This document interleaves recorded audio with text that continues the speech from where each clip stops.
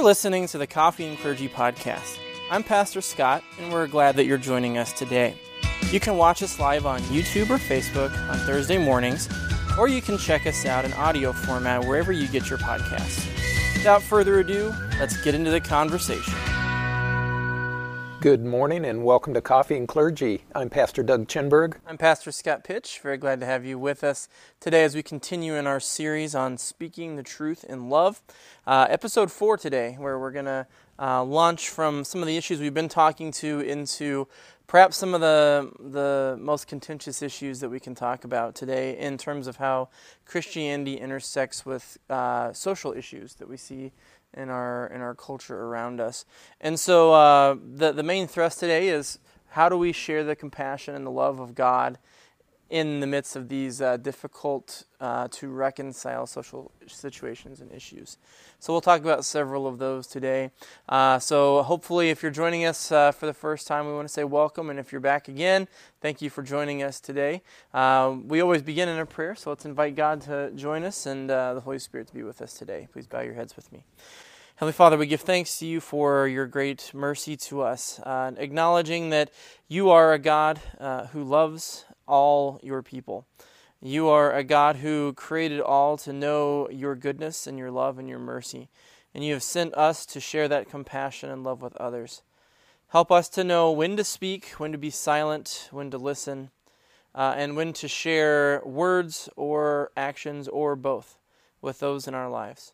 We thank you for your Holy Spirit dwelling with us today, that you might open our eyes and our ears to see, to read, to understand your word, and that word might transform our hearts to be better imitators of you. We pray this all in Jesus' name. Amen. Amen.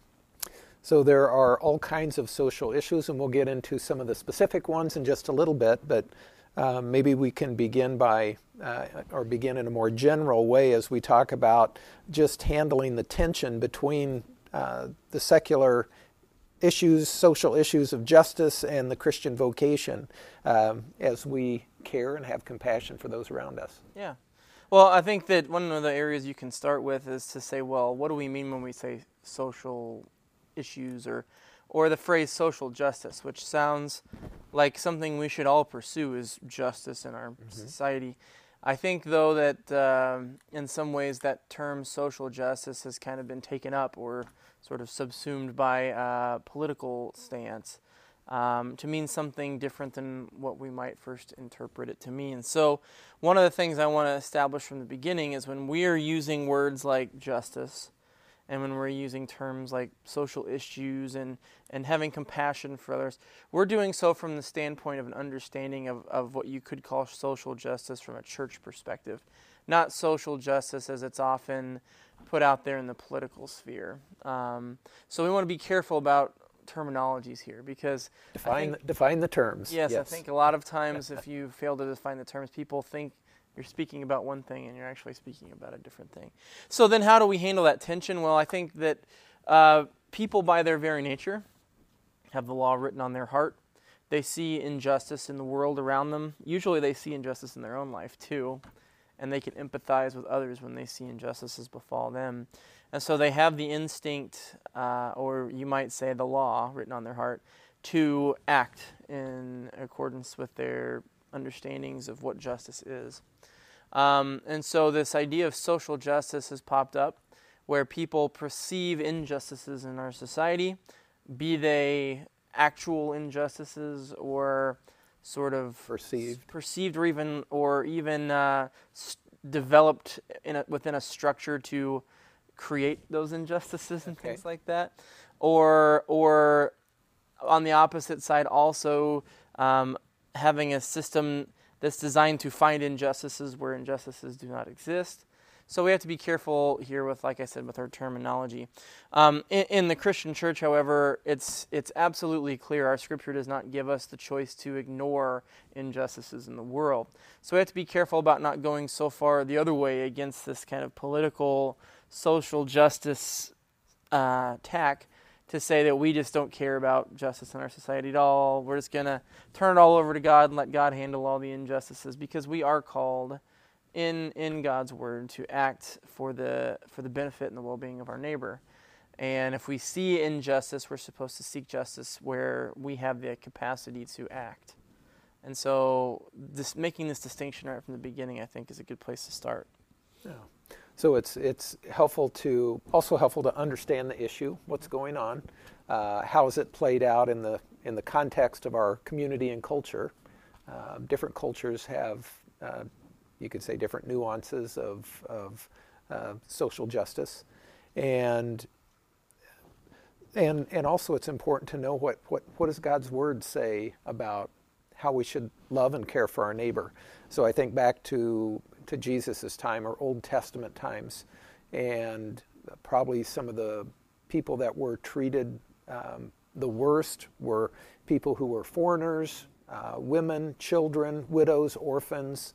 God was concerned about all of those folks, and he had a very practical word to say for those who were less fortunate, those who were looked down upon or even despised and rejected in some ways. Yeah.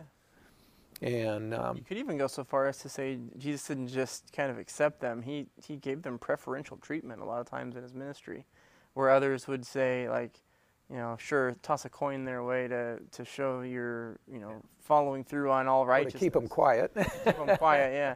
But Jesus says, nah, actually, I'm going to go to dinner at your house, right? It's like that. You don't do that in Jewish society, because essentially that's, associating and taking up residence with people who are sinners, which is not a good thing in their eyes. But for Jesus, it's showcasing that to him, compassion and love and mercy for people of those particular issues that are in that particular state of life or have those issues is actually very vitally important and at the core of what his ministry is for, who he came to save.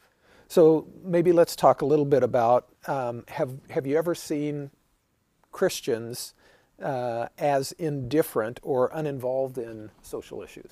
I think so. And I think part of it stems from the politics. We can very quickly take up a position in favor of a political stance that actually kind of silently under the surface is in contrast to our religious view as a Christian. So we have to be cautious as Christians. Christianity does not fit neatly into liberalism, conservatism. It does not fit into Democrat or Republican or Libertarian. It does not fit into any human institution or party perfectly. And so we have to be careful that when we make decisions in society, in these social issue kind of realms, that we're doing so as Christians, not simply as people who are kind of standing on a platform of a party or a group of people or an ideology other than our faith and what God commands in his word. So I think that's one of the things, especially in probably late 20th and so far early 21st century American Christianity, that you see a lot of, is that Christians, when they're confronted with some of these justice kind of issues, will hear people that they respect, people that they are called to serve on the one hand as good citizens of our nation, and they'll simply say, like, I'm washing my hands of this because my politics doesn't match up with helping that type of person, or condoning that type of behavior, or taking my money and giving it to this cause, or whatever it might be, because they've allowed, we've allowed, frankly, I've allowed at times my own sort of secular and political understandings to override what I know to be true from God's word. Okay. So it's easy as a Christian, one, to be indifferent. I don't understand that. I don't think I can do anything, and we just then don't do anything at all.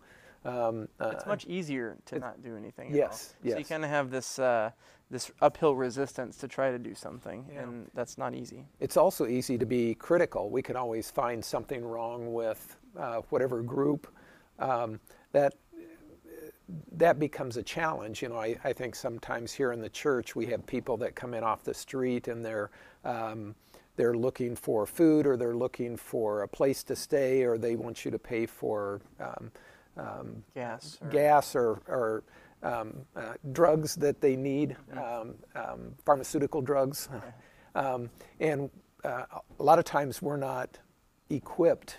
We can't do the background checks. We don't have time to do what's needed to help them. We also understand it's not good to throw money after those kinds of needs. Mm-hmm. And so a lot of times we in the church, we try and work with community agencies to get them the help that they need, but to do it in the proper way. Yeah. So I think then a big part of this is, when you turn on your TV and you see suffering around the world, your first instinct could be, I need to get on a bus and I need to drive over here and drop everything in my life to go help them.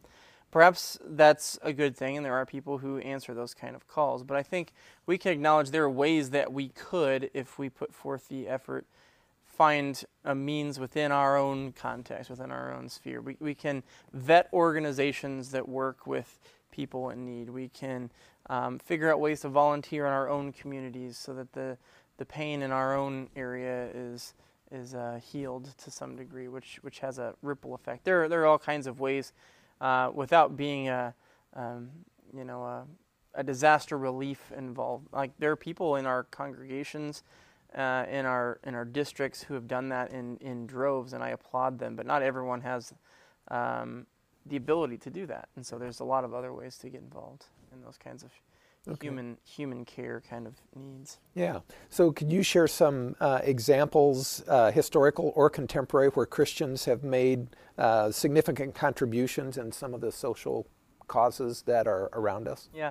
It's so interesting that the Christian faith throughout its history has never intended to be known as people who are major proponents for social welfare and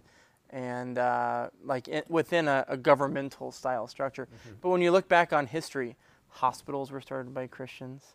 Mm-hmm. Food shelters were started by Christians. Orphanages were started by Christians.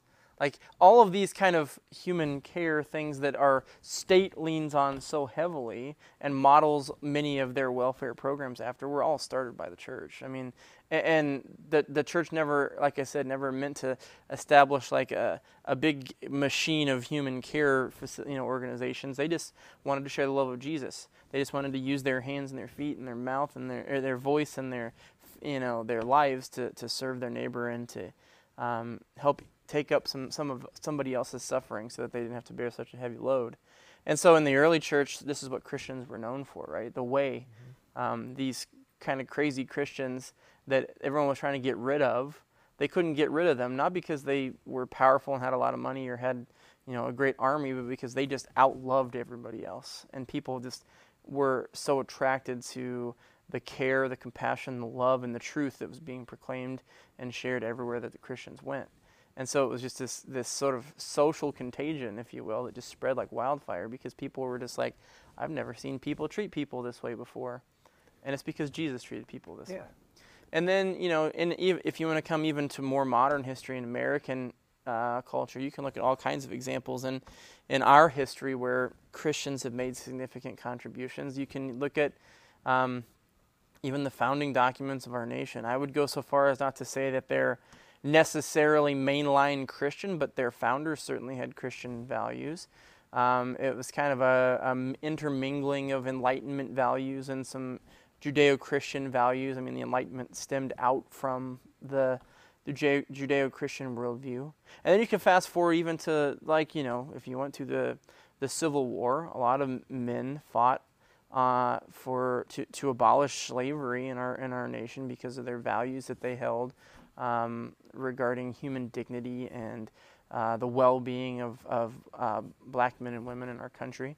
You can fast forward to the 60s, you see Martin Luther King Jr. and the civil rights movement. He's literally a pastor. This all stems from out of the sort of identity of being a Christian. And so it's kind of one of those things is when people try to say that Christianity is not needed in our culture for morality to exist or for human care to take place. It's like, well, that you might have a case if that were true, but you don't have a case historically because there's never been a purely state initiated thing that didn't model something that Christians had already done to care for human beings, care for people, and that's I think of our topic last time, we talked about science, and often the scientific discoveries that have taken place in connection with care for people have grown out of how do you help someone with a certain disease.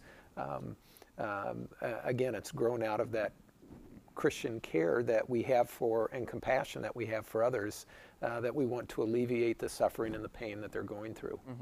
And so the whole scientific area of science has been a way to help people, as disease has been a part of people's lives as well. So how does the Christian worldview provide a foundation for promoting compassion and justice and involvement in social issues? I think at the very core of it is the message of the gospel, right? That Jesus came to save humanity through his sacrifice. But that's not the end of the story, because if everyone just walks around and goes, "Oh, cool, I'm saved," and then still lives a debaucherous life and a life of promoting the self over others, then the world doesn't resemble the sacrifice that Christ made for us. And so Christians who take their faith seriously, take the gospel seriously, see that from that gospel stems a call, an exhortation towards the third use of the law, which, to kind of flesh that out, what I mean is that the law has three basic means: a curb, a mirror, and then a guide. The curb and the mirror show us our sin and push us to Christ, to acknowledge our need for his saving grace, which we find in the gospel. But the third use of the law actually stems from what Jesus has done, because it's now becomes, the law doesn't become this sort of measuring stick to show us how we fall short, or this mirror to show us how wretched we truly are, but rather it gives us a guide or a roadmap, a path forward, so that we can live more and more like Christ all the time. And so I think that that's what we really see at work in a lot of the ways that Christians are serving and loving their neighbor today, is that they're acknowledging the power of the gospel and its transformative effect to lead people to fulfill their calling to live out the third use of the law, to love their neighbor and to love their God. Okay. So how can we strike a balance between promoting human care and justice initiatives and at the same time stay rooted deeply in God's Word? So I think a true expression of God's Word leads you to live out this level of compassion and justice. I think that divorced from God's Word, compassion and justice quickly becomes an enterprise in building up the self. You see a lot of this. There's been books written about this sort of trend of sort of volunteerism that's actually evolving more into like vacationing, or you'll see social media influencers trying to do nice things for people, but they don't do it out of the genuine goodness of their heart. They do it to get likes on YouTube or Twitter or whatever, to showcase how good they are, how morally virtuous they are. And so I think there's a lot of that going on in the secular world. So if you divorce love for the neighbor, compassion towards those in need, and mercy ministries in this world, and you divorce that from God's Word, you don't connect it to what it really is, which is living out faith, the living out faith. So as Christians, I think striking that balance is really important, because we want to, on the one hand, go out into the world and seek to eradicate injustices, but by the same token, we don't do kind of what's become known as being a social justice warrior, where we're going out and we're actively trying to root up problematic things as we see them, to try to bring causes that we see as important to the main conversation table so that we can get them fixed, be they perceived or as injustices or otherwise. So we got to be careful and make that distinction about what God commands us to find as injustices in the world and what the world likes to put up on a pedestal to advance a political cause. We have to be very cautious about that. I think it's different with every person. There are some people that more easily stay rooted in God's Word and can therefore more deeply get involved in different kinds of social justices. There are others that, as much as they are rooted in God's Word, they get out into the world, and sometimes they get influenced by the things that happen in the world. And so each person needs to know where they're at in their faith, and when the world begins to influence them, and when they need to maybe step back and retreat into God's Word, spend more time with Christian people, to make sure that when they go out into the world, they're doing so for the right purposes and doing and serving those around them in the right way. Yeah. It can be a challenge for everyone, and everyone's different, and that's one of the reasons why it can become difficult for people. While you were saying that, I had a thought to maybe create an even further clarification of the definition or distinction between secular social justice and what Christians sort of would tout as justice in a social sphere. We would say that social justice is sort of a microcosm of God's grander justice. So there is big picture justice, that God metes out every right and every wrong to make it all level, to make everything right in the end. Social justice within that, from a Christian standpoint, is saying we perceive injustices within our society because our society is formed by is consisted of sinful human beings. And so we try to work within the systems and the structures that we see around us as citizens who happen to be, as Christians who happen to be citizens, is what I'm trying to say. And so we say that social justice is a microcosm, or maybe you could call it, to use sort of pastoral terms, a type of the bigger picture justice. Whereas I would say that for those who are perceiving or pursuing social justice apart or divorced from God's Word, what they see is social justice as an end in itself. That is the highest level or the highest type of justice, is the justice which can be delivered through social networks and structures. And that until those social structures, until those sort of ways that life has been designed for us to work, there are perceived injustices within those systems that need to be fixed. And so our job as Christians is not to go back and tinker and fix every single little thing to make society work as well as it should for people, because there'll never be perfection in our society. We simply say, because our society is a broken place, because our lives are broken, because we're sinful people, of course there's going to be injustices, and we seek to root out those injustices where they're found, because it's a part of God's higher justice. Okay. So maybe let's look at some very specific types of social injustice, and we want to begin by maybe talking about poverty and crime. Okay. So what are some of the practical steps? I guess first of all, what does the Christian world say about poverty and crime? Let's start there. Yeah. Well, it's kind of a blunt verse, but Deuteronomy 15 says some stuff about this, and also Jesus has some things to say about this later. So it's not just an Old Testament; it's also a New, to kind of define this idea of poverty. But Deuteronomy 15:9. I'll just read a couple of verses here. So Deuteronomy is Moses sharing to the people of Israel some thoughts from his time as their leader before they go into the Promised Land, and he does not.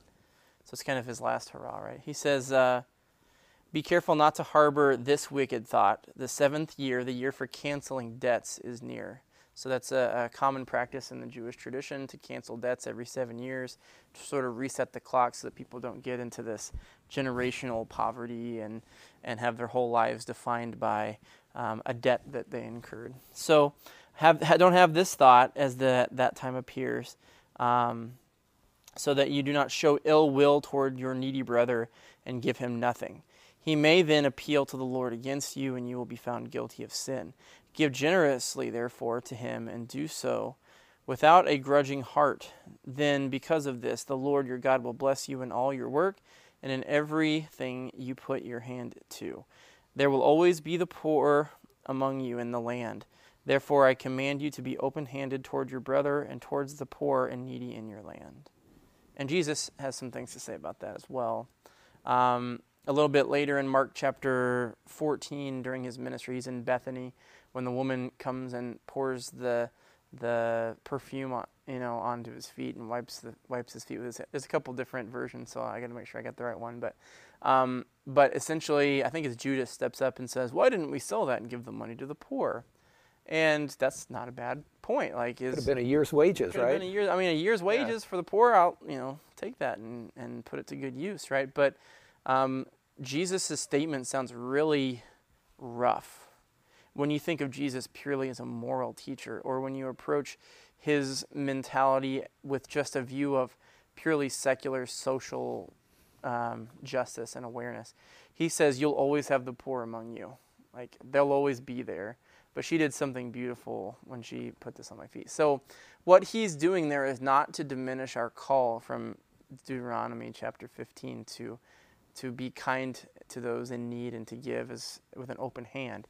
Instead, what he's saying is, what's the higher good? To acknowledge the needy in your land and do what you can to serve them, or to acknowledge God Almighty, who's in control of all things and who is ultimately the judge who will make all injustices right in the end, and to acknowledge him as king. So that's exactly what the woman did, is she took something of precious value and ascribed that value as much as she could to worshiping and honoring God. And Jesus is saying this is a good thing. Not that you shouldn't serve and love your neighbor and help those in need and give to those who are poverty-stricken, because you should. But if you are ever in a situation where it's like, you have a person in need, or you have a way to honor God, sometimes we honor God by giving to people in need. It's just in this particular situation, Jesus said, I won't be with you forever. I'm only here now. And she's done a wonderful thing. So to me, this elevates even the beauty of giving, because it showcases that the only thing that Jesus said that would be of a higher calling than giving to the poor and the needy is to, in that particular historical moment when she gave all she had to adorn the very near future sacrifice that would redeem mankind with sweet-smelling incense and air perfume. So kind of goes back to as we talk about the first commandment, you shall have no other gods before me. What does this mean? That we fear, love, and trust in God above all things. That we give him our best. And yet at the same time, and that was interesting when somebody asked Jesus what the greatest commandment was. He said, love the Lord your God with all your heart, soul, strength, and mind. And then he wedded it with that other passage, love your neighbor as yourself. And so we do both of those things, and both of them grows out of a love and an honor to God. And at the same time, we're not to forget our neighbors. Yep. Yeah. And so what about anything else about crime? We think of crime, I think of the Ten Commandments, you shall not steal. And when we explain that, what does this mean? Again, we fear and love God, that we do not take our neighbor's money or goods or get them by false ware or dealing, but we help to protect and improve his property and business. We help our neighbor in whatever way we can. Yeah. I think that Jesus on the cross is also a very good thing to start talking about crime. He was crucified a criminal's death next to criminals. And there's two ways that the criminals interact with Jesus. The one is the mockery. Jesus doesn't even respond. He has no response for that man. The other is repentance. So that's a good sort of image for us to think about, that having crime in your history does not automatically make you not worthy of respect necessarily, or even make you not created in the image of God, not able to repent. Obviously, Jesus told that criminal, this very day you'll be with me in paradise. And even to this day, he's only one of probably 5 or 6 guys we know for 100% certain is with Jesus in heaven. We assume there's a lot more, but God is the one who knows, not us.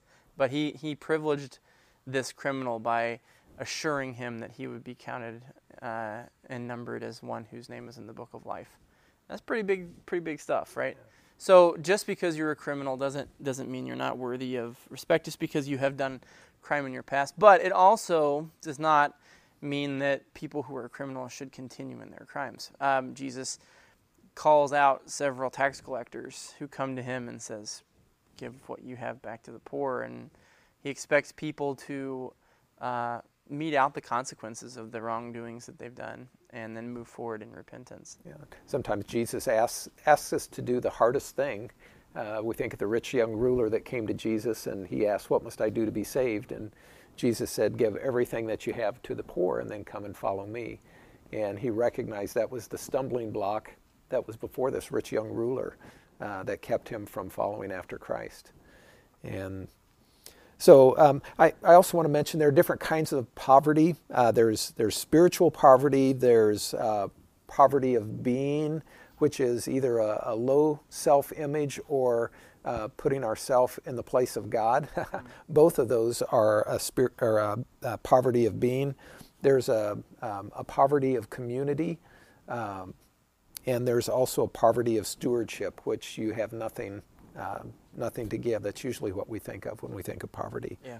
But there are different kinds of poverties and needs that people have, and so we need to be aware of what those needs are.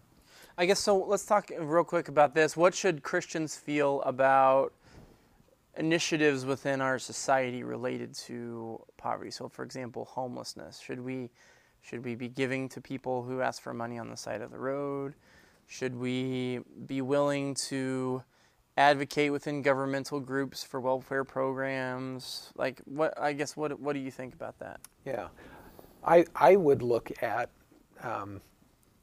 I guess personally, I would look at and ask what are the best practices that are in our community that are most helpful for people. One that don't foster the continuation of living in that same poverty, but one that helps people get on their feet so that they can be responsible to live as a good steward of God and begin to provide for themselves and become hopefully independent once again so that they can make it in society. And so I would look at, what are the different practices that are going on. I often disfavor our government. Oftentimes they just give handouts, and I'm least in favor of that. But there are some government agencies that are actually helpful for people, and so I would look at and see what agencies are currently in place that are already helping the people in the best way. Yeah. I think it's important to think about and remember that any agency within our society or governmental sphere that exists to care and love people is there because of the failings of Christians in our society to do that job and fulfill that task. So that's important to remember. The reason why these things exist is because people have not lived up to Christ's calling to care for and love their neighbor. Yeah. And there may be some agencies that have grown out of Christian love that benefit people in the right way to help them become independent again. And if there's that kind of organization that's already in place, how can we add to it, or how can we replicate it in the place where we're at? Yeah. So another topic is the area of abortion and matters of life and death. What does our Christian worldview say about those issues? Well, God has some pretty clear things to say. I mean, the one that's often used is from Psalm 139, so I'll find that and we can read it real quick. Psalm 139, 13 to 15 is the one that's often used, where God is essentially, or David is essentially praising God for everything in his life up to and including the inception of his life. So in verse 13, it says, "For you created me in my inmost being. You knit me together in my mother's womb. I praise you because I am fearfully and wonderfully made. Your works are wonderful. I know that full well. My frame was not hidden from you when I was in the secret place, when I was woven together in the depths of the earth." And it says, "Your eyes saw my unformed body." And so essentially we're saying here, God through David, acknowledges that even before we're out in the world, even before we're born, life exists. He knows us. We're a person with an individual identity made in the image of God. And I think political rhetoric has tried to muddy the waters to create all these different circumstances that exist that might justify the continuation of abortion. However, if it boils down to a simple truth, the simple question that must be answered truthfully is it a clump of cells or is it a human being? If it's a clump of cells, by all means do what you want to with that clump of cells within your body. If it's a human being, there can be no line that can be crossed to destroy that. Otherwise, it is violating, in religious terms, the fifth commandment, and frankly, it's violating civil law, saying that this is a human life which is being destroyed. Yeah. I don't even remember who it is, and it's kind of crude, so I don't advise you go look at it, but there's a comedian who says, I totally support a woman's right to choose as long as she acknowledges that she's killing a human being. Oh. And it's like, how is that justifiable? But, it's... and sometimes people that are for abortion, are against abortion, mm-hmm. Are being put into the camp that they're not pro support of women. Yeah. And that's not the case. That is true. Yeah, that is true. If anything, I would say that a pro-life viewpoint is very pro-woman because half of babies that are killed in the womb are women. Yeah. So, it's... I think one thing that Christians can do and have been doing, frankly, in the last 20 or 30 years is showcasing that the care and love of life doesn't just mean getting a baby into the world, but it means supporting the child's mother. It means providing for their future to the extent that it can be provided for. It means educating people on how to prevent unwanted pregnancies and not have a situation where, through education, where babies are made without desire to have them. And so the church and Christians in general in our society, I think, have come a long way in speaking to the human element underlying abortion. Because I think in its early days, the pro-life movement just said, women who had abortions were, whores, prostitutes, like horrible, wretched women who had no value at all. And that's simply not the case. That's still a beloved child of God who sinned, who fell into may not have even sinned. It might have been something where someone sinned against her. And Christians have come a long way in trying to not simply allow the politics of the situation to prevent us from loving the person who is seeking the abortion. Instead, what we do is we attack the issue. We go after, I don't want to say attack necessarily. We go after the ethos or mentality that there's nothing wrong in it. We go after institutions and policies that promote it as simply another option, because that has allowed further sin to multiply and compound itself. And so people are never the enemy. No. But the question is, what is the issue? And is the issue, how does it compare with God's Word? Does God speak a clear word on that issue? And in the case of abortion, God's Word is very clear that all life is sacred from the time of conception until the time that God calls that person, stops their heart and takes their last breath. And so he wants us to recognize the sacredness of life as well. So that's one area. I think I put in here life and death too, because I think another area where Christians are sometimes held to account is in matters of like capital punishment, or we're going to get into violence and gun rights in a second, so I don't want to get into that one yet. But euthanasia. Euthanasia might be another one. In other countries, especially, European countries that are traditionally Christian, a lot of them are starting to introduce euthanasia as an option towards the end of life. So how do we what is the Christian worldview have to say about those issues, I guess. Yeah, and a person who's lost a father a couple of years ago, and so I think back, my father went on hospice, and that what people did was care for him, try to alleviate the pain that he had, and just help him to be comfortable in the last months and days of his life. Yep. And that whole area of hospice is, I've seen it as a very good and helpful, what I want to say, practice of caring for people at the end of life. Yeah.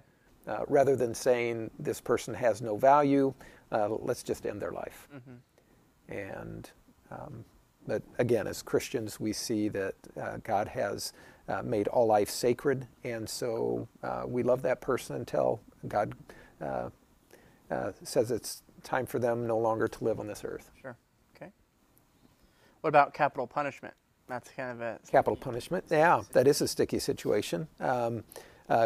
God says that on the one hand, life is sacred, and at the same time, he also says that the government bears a sword to inflict punishment on those who are evildoers. And, you know, the capital punishment is only an option for the worst of crimes. And so throughout the history of Christianity, capital punishment has been a part of our understanding of how God deals justice in the lives of people. But do we always, as Christians, we always hope that a person will repent of their sin?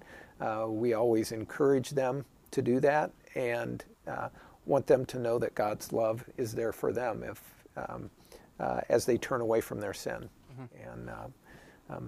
And yet at the same time, God allows capital punishment to take place. Yeah. So Martin Luther actually has something interesting to talk about with this.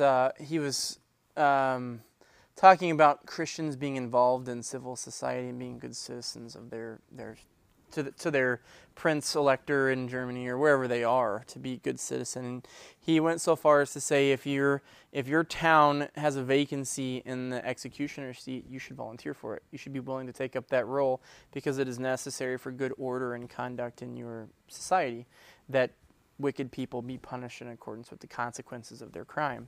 And so he gave full justice and credence towards that mentality, and saw no conflict in God's word whatsoever that would preclude a Christian from doing that. And you might say, well, wait a minute, God's word says thou shalt not kill. And this is where some nuance comes in. It's like God says thou shalt not kill, but yet God wipes out Sodom and Gomorrah. So, and God says thou shalt not kill, but he also gives David the strength to kill and overcome Goliath. And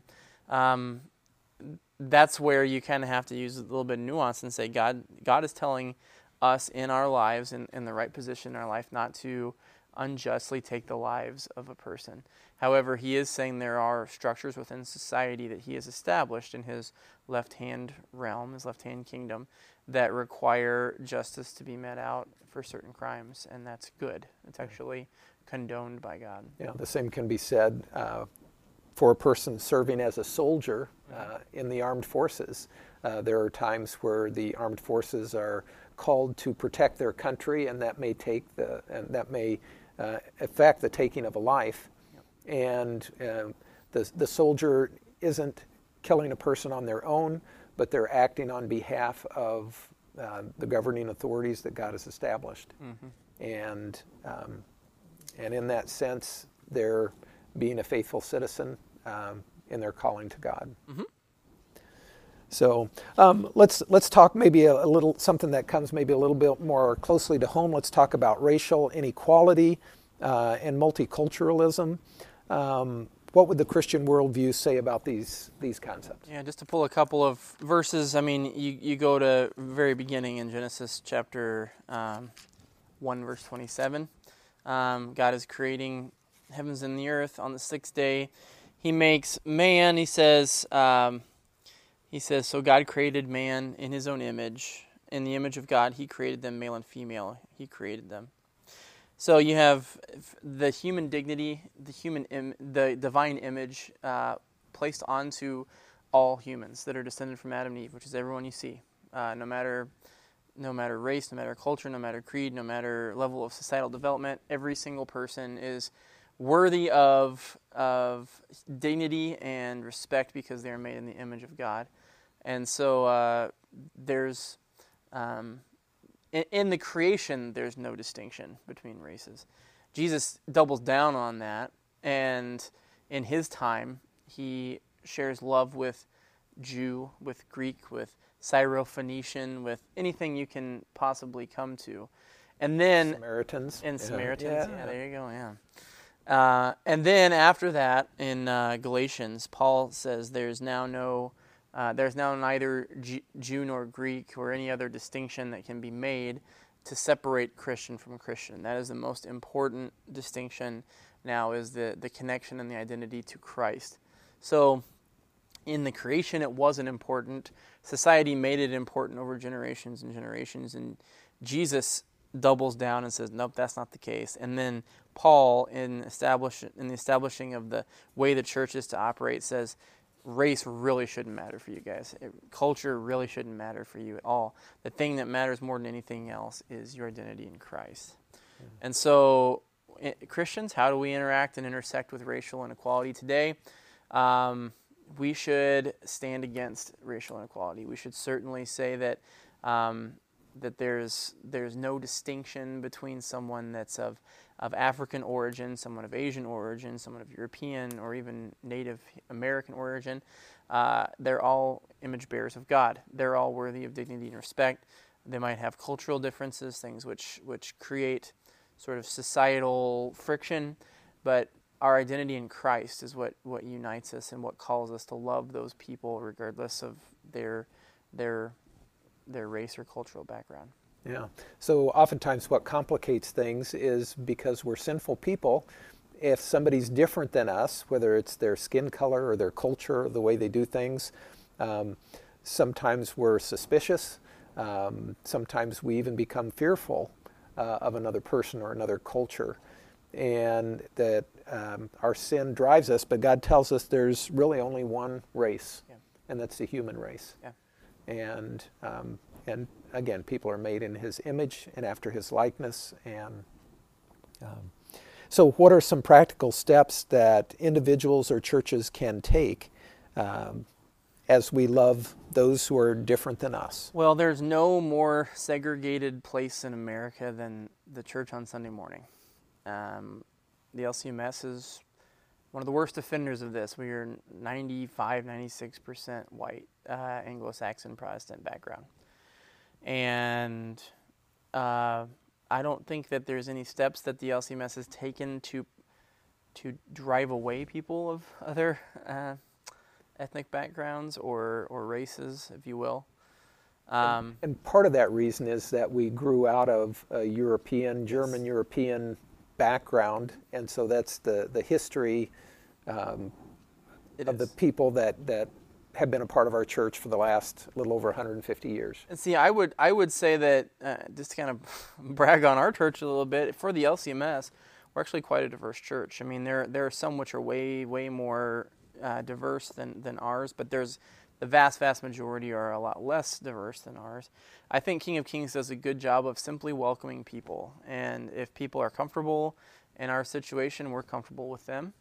And I think that there are a lot of opportunities for us to grow in this way. We actually had a member of our congregation who put on their connection card, what are some ways that we can engage people of other cultures and ethnic backgrounds to attend worship and feel comfortable. And I've been thinking about that. I know you kind of have been too, and we've been talking about it in our staff, and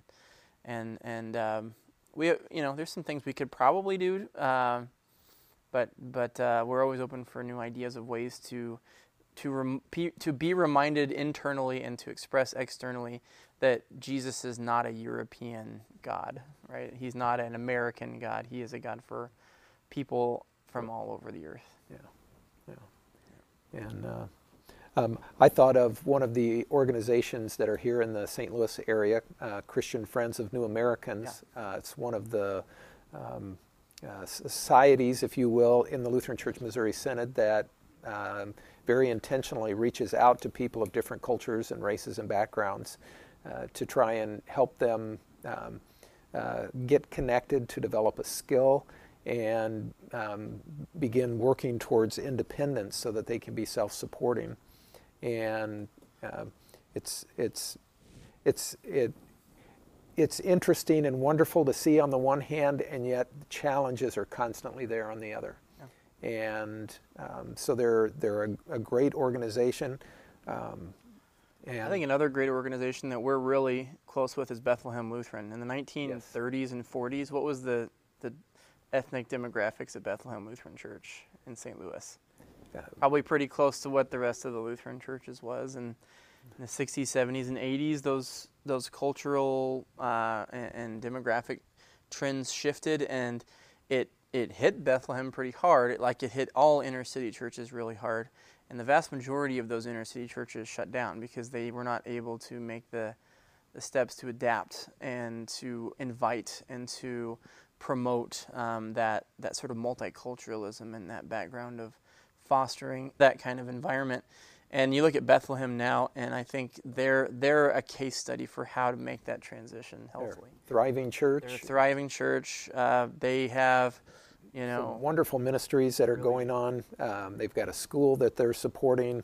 Yeah. And they're doing real grassroots Christian love and care ministries in places that really need that stuff. So that's a great case study, and I think more churches can learn from that in the future. Yeah. Let's go on. Let's talk about gun rights and violence in society. What would the Christian worldview have to say about these topics? I think what you have to introduce here is the topic of vocation. I think if a person just goes and walks around brandishing, their AR-15 or their six-shooter on their back, then it's their right to do so in our nation. I think that's fair, but I think Christians need to use discernment here and say, is that really what God would desire for me to do? However, I think there is a very right and meet and salutary reason for possessing a weapon if you are comfortable and knowledgeable in doing so, and that is in the vocation of protecting people who are unable to protect themselves. So I think fathers with families, it's totally fine to have to possess something that allows you to protect people from the evils in this world in case those evils are met out upon you and your family. I think that's justified. I don't believe that we already talked a little bit about soldiers, and Martin Luther had a really good conversation that's recorded where he was talking to a soldier who was feeling a weight of conscience that he had killed people when he was opening the scriptures and reading "Thou shalt not kill," and he was really feeling convicted. And Luther reminded the soldier of his duty to people in his nation who were dependent on him for protection from those he was fighting against, who would seek to destroy and uproot their lives. And he said, that's good. That's a God-pleasing vocation that you were living out. Police officers, same kind of thing. They bear the weapon if they do so to showcase how tough and rough they are, or because they get their kicks, yelling at people. That's not right. But if they are truly bearing that sword, if you want to, in air quotes, or bearing that weapon so as to ensure justice and to protect the innocent, I think that's a God-pleasing way to do that. And so I don't think it's quite so clear as our nation tries to make it out that everyone should just be walking around all the time with a gun on their back and that that's a good thing. But yet I also see a God-pleasing way to incorporate guns into a Christian worldview as well. Yeah, and there's a lot of people. We grew up in a very agricultural society, and there were very important reasons that people would carry guns and weapons in that time frame. I was a part of the Nebraska district, and I still remember the story that the district president shared one time of a pastor that was out in the western part of Nebraska, and he was visiting different churches. And on one occasion, as he and his family were in a buckboard and they were moving across the prairie, they were surrounded and attacked by a pack of wolves. Whoa. And it's kind of an interesting story. The pastor's wife was ready to throw herself off to sacrifice herself so that the family could get away. And there's, as the pastor was describing these pack of wolves, he even said there was one wolf that was hanging on the nose of one of the horses that they had. Oh my goodness. But God in His providence, there was at the same time there was a prairie fire that was going on, and this pastor ended up driving his horses through the prairie fire, and it scattered the wolves, and the family was safe. But again, that's part of the history that people grew up with, and having people in my family that grew up on the farm. There are still wild animals that pose a danger, and families that need protecting, and livestock that need protecting as well. So, is there any valid reason for the exercise of violence in society? We would say that God has put people in place that would primarily prevent violence. God tells us very clearly again in the Ten Commandments, you shall not kill. It goes on to say that we don't hurt or harm our neighbor in his body. Yeah. And so God is very clear. There's one stance. It's one thing to protect self and family. It's another thing to act out in a violent way on somebody else. Yeah. When they pose no threat.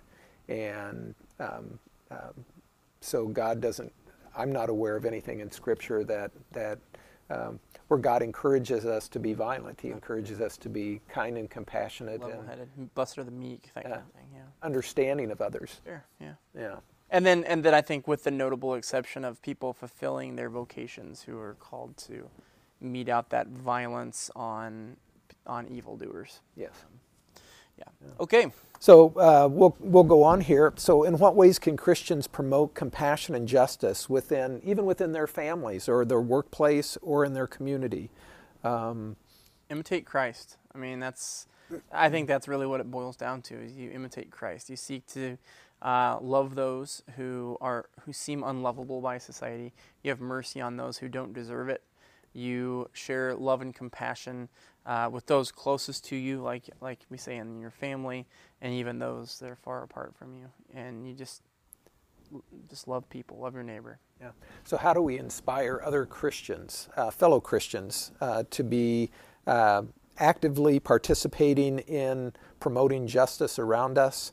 And how do we mobilize other Christians and other people in our society to help in this area of social justice? Yeah, I mean, iron sharpens iron, right? So that's a very clear call for us to improve not just ourselves and our own interest in following Christ, but also to encourage and sort of spur others on, as I believe Paul says, to good deeds.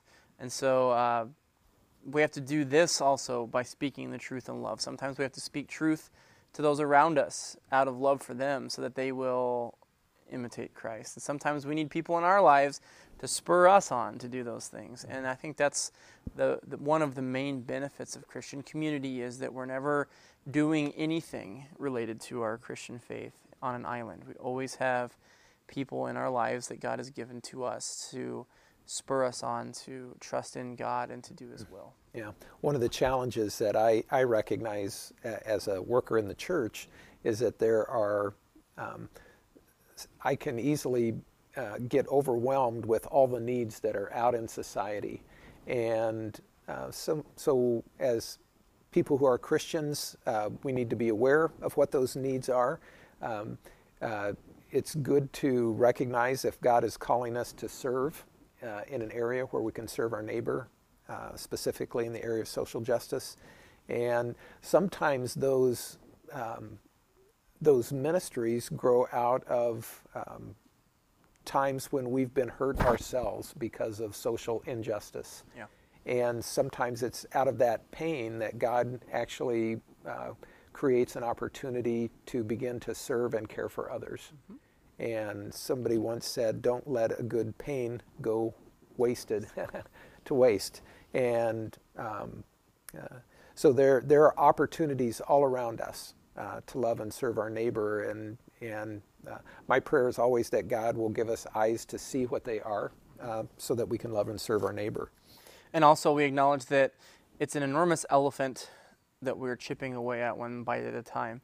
And in the end, we can never fully eat the elephant. And that's why Christ had to come, right? Yeah. Is to truly destroy the effects of evil and sin in this world. It takes the perfect sacrifice of God's own Son.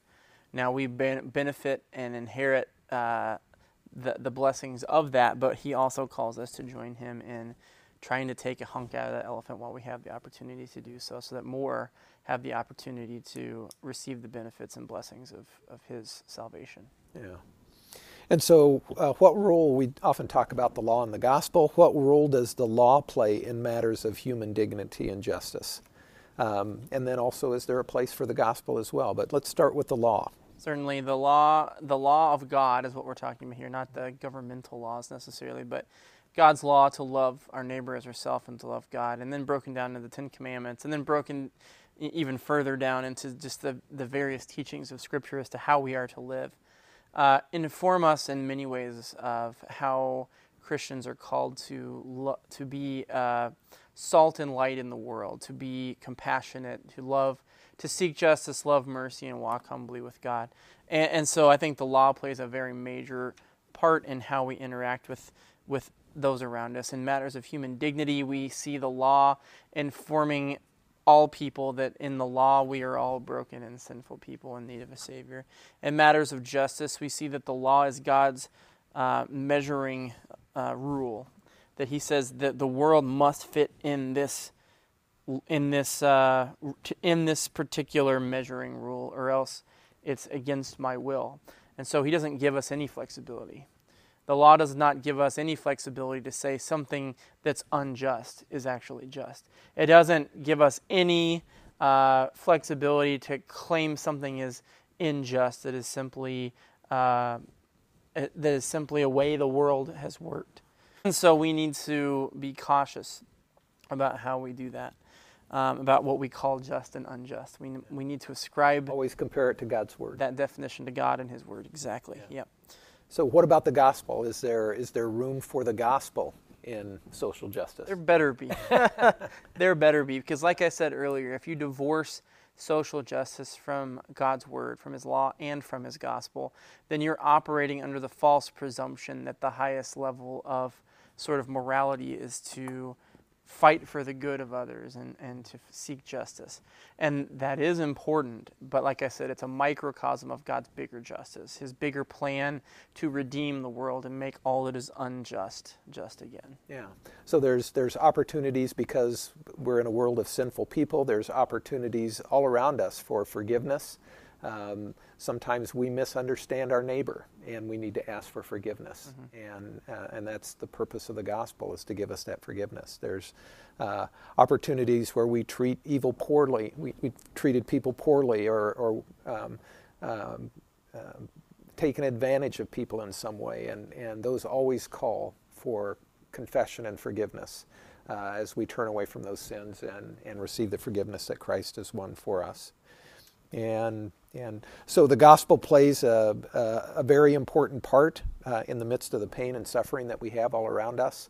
And it's the gospel that gives us the hope in the world, that God will one day wipe out injustice, and he will make all of the wrongs right when Christ returns. And that becomes our hope for the future. So that brings us to the end of our discussion for today as we talked about social issues, and hope that this has been a benefit to you and how you can speak the truth in love for others. So okay, well, let's close in prayer. Heavenly Father, we thank you first and foremost for your love for us. We thank you for your word that teaches us what is true and right and just in this world. And Lord, we need your word to guide and lead us. We thank you for your Spirit as well, who also leads us always back into your word and leads us also out into the world to love and care for others, to show them compassion and mercy. And we ask, Lord, that you be active in our life as we look around us. Again, we pray that you will help us to see you at work so that we can join you in that work. And where we see social injustice, that we speak against it. And where we see opportunities to love and serve, that we use the time and the skills and gifts that you've given us to serve our neighbor. And so bless us towards that end. Opportunities abound all around us, and so we thank you for those. And we always pray that you help us to be good and wise stewards with the gifts that you've given us, so that you might be honored in all things. So be with us this day in all that we say and do. We ask it in Jesus' name, and all God's people said, Amen. Amen. Thanks for being with us today. Have a great day in the Lord, and we'll see you next time.